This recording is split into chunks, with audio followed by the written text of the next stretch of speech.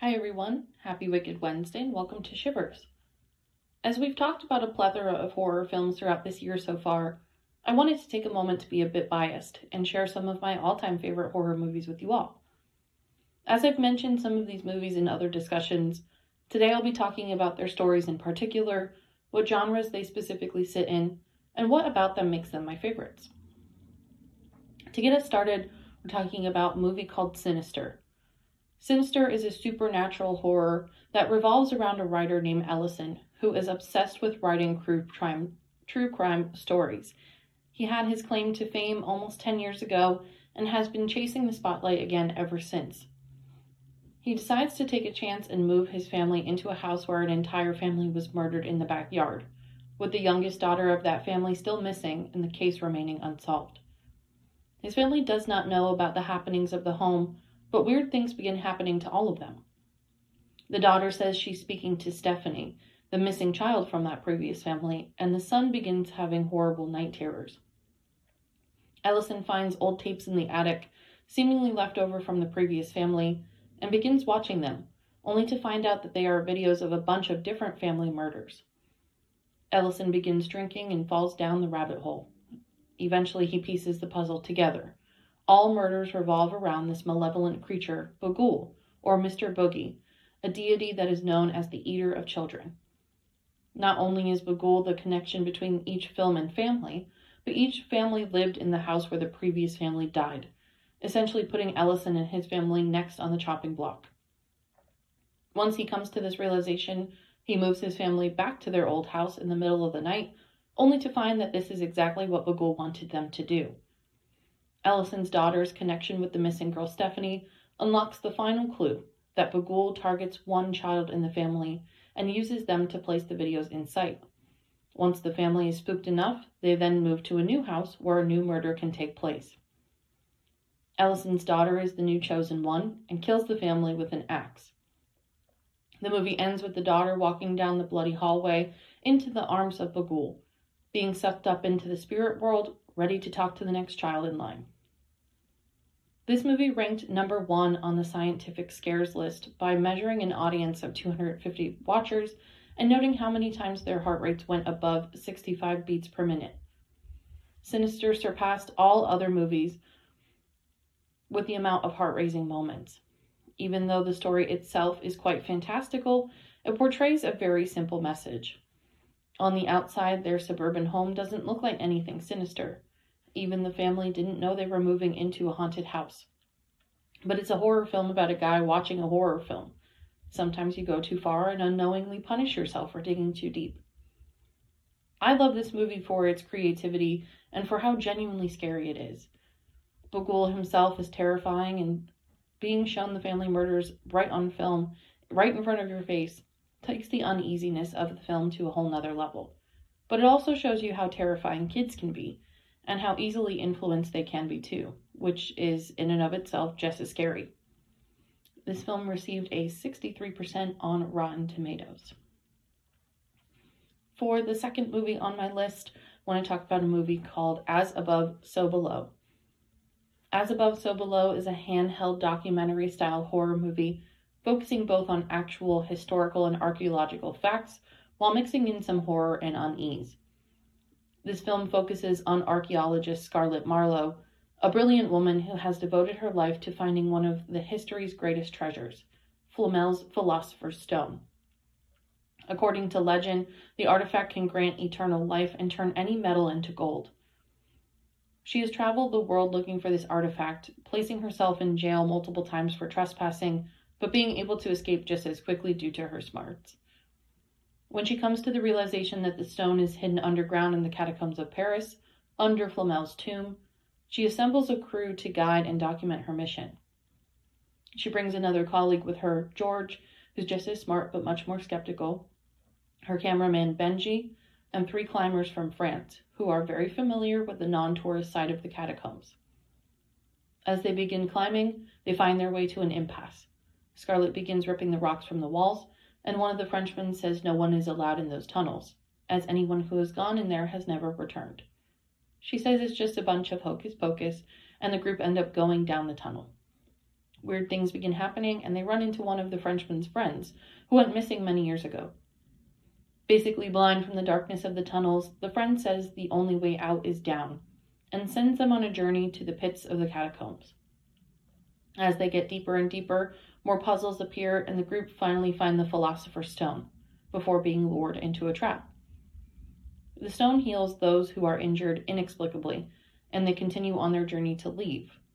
Once appearing on the other side of the wall, though, it seems as though everything they have done they are doing again, but rocks and markings are all upside down. The Frenchman's friend goes crazy, killing one of them out of rage and running off into the tunnels. They find a piano in the depths of the tombs and a phone that begins ringing, only for Scarlet to hear her dead father on the other side. The group cannot understand what's going on until each of them is confronted by a horrible event in their past, forcing each person to confront their personal demons. It is their duty to confess their wrongdoings to the tunnels and to their illusions in order to be set free. Scarlet realizes that taking the Philosopher's Stone was part of the mistake and runs back to return it, realizing all along that the stone is nothing more than a tool to channel your own personal magic. She returns and escapes with George and one of the Frenchmen, crawling down in order to be set free, as claimed earlier by the friend in the tunnel. This film received a sad 27% on Rotten Tomatoes, but I think that may be due to the filming style and the convoluted story. I absolutely love this movie for its uniqueness and believability. The puzzles that are seen throughout the tunnels deciphered by George and Scarlet are real historical puzzles put together by ancient Egyptians and archaeologists. The multiple layers of the tunnels are representative of the 7 layers of hell from Dante's Inferno, and the idea of as above, so below is something I personally believe in so much that I even have it tattooed on my back.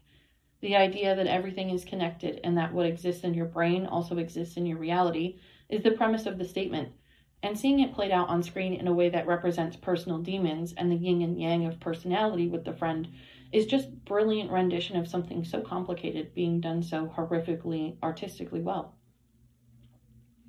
The final of my top 3 favorite horror movies of all time comes from the Saw franchise. When most people think of the Saw franchise, they think of torture porn and blood and gore for the sake of itself. Rather, Saw is one of the most psychological horror movies you will ever watch, and I believe it is the #1 film to help you learn about yourself. Our killer in the Saw franchise is Jigsaw, or John Kramer, who is a philosopher and an architect that helps people see the value of life by saying that everyone deserves a chance. John received the news that he was dying from cancer, which led him to try to kill himself by crashing his car instead of letting cancer take him naturally. He didn't follow the rules of life. Him surviving the car crash gave him the desire to test the fabric of human nature and help other people see how grateful they should be for their lives, rather than wasting theirs being addicts or criminals or just bad people. Our main character in the Saw 6 film is a man named William. Saw 6 is definitely one of my favorite, and I would say certainly favorite in the Saw franchise. William is an unethical insurance broker who only cares about himself and money. His very first interaction on the film shows us that he's drinking at work and lying to his sister about working late, even though it's her birthday and he promised to have dinner with her. He's being sued for the death of a man who was denied insurance coverage to fix his heart condition. He was denied by William, who said that the man had an underlying condition of having a cavity fixed as a young person that was not reported, which could have impacted his coverage. Basically, William is just shysting the man out of money and ultimately killing him since he couldn't afford the heart surgery. William says, "Those are the rules. I'm sorry, but your own actions have caused this." William has a group of 6 employees who go out of their way to find discrepancies in insurance applications. They use tiny errors in applications to make and save the company lots of money and scam regular people. William gets kidnapped, and John Kramer speaks to him via VHS, saying that William's probability formula for unjustly using the sick as a means of wealth does not take into account their will to live. Measuring who should survive versus who will survive are 2 entirely different measurements. Jigsaw says that there are 4 tasks that William must complete that will test his probability policy for good. The first test is a breathing challenge against a 52-year-old smoker, the janitor at the insurance company. The loser who breathes too much will have their lungs crushed. Ultimately, what would have happened to the smoker if he needed insurance coverage for lung cancer? William passes, and the second test is choosing between his secretary and his file clerk on who will survive. According to his policy, his secretary is old and has a family history of diabetes. She's not probable to live a long life, but she has a large, loving family who would miss her dearly. Whereas, on the other hand, the file clerk is a young, healthy man with no friends, no family, and ultimately no one who would miss him. Against William's own policy, he chooses a secretary, proving that his formula is not black and white and is basically worthless. The third test makes William burn his skin to help his lawyer, who's stuck in her own trap, survive a maze that's on fire. He burns his flesh to help her get across, but also has the key to her trap sewn into his stomach. She finishes the maze but begins fighting with William to retrieve the key, and ultimately runs out of time. But this shows that they are both truly have the fight and will in them to survive. His fourth and final test is to choose between his 6 loyal employees and prematurely terminate them, watching them literally spiral on a carousel and lie their way to hopeful freedom, with the fate of their lives in William's hands. He must choose 2 of 6 of them to survive, and will have to stab his hands in order to save them, with blood literally staining his hands. He saves the only 2 that didn't lie to him, showing that the people who mirrored his regular unethical behavior were unworthy of survival. The final man on the carousel flips a switch and curses out William, saying that his policy is worthless, and tells William to look at him while he's killing him, to face the decisions that he's making. As William leaves the carousel, he reaches a doorway. The man from the beginning who died from his heart condition due to no coverage has a wife and son, who now have the choice to kill or save William, just as William had the chance to kill or save the man. They choose to kill him, and his sister is forced to watch, in a twisted form of self-dealt karma. This film received a 39% on Rotten Tomatoes, but I believe it's the best in the Saw franchise. It's a great way of looking at crooked corporate world and really understanding what people will do for money, and how greed is so easily justified. Thanks for listening to today's Wicked Wednesday. Grab your popcorn and take a watch through some unique and creative horror movies. For those of you who want to continue talking about all things spooky, you can sign up for the Shivers meetup page and be actively part of conversations and discussions. Enjoy your day, everyone.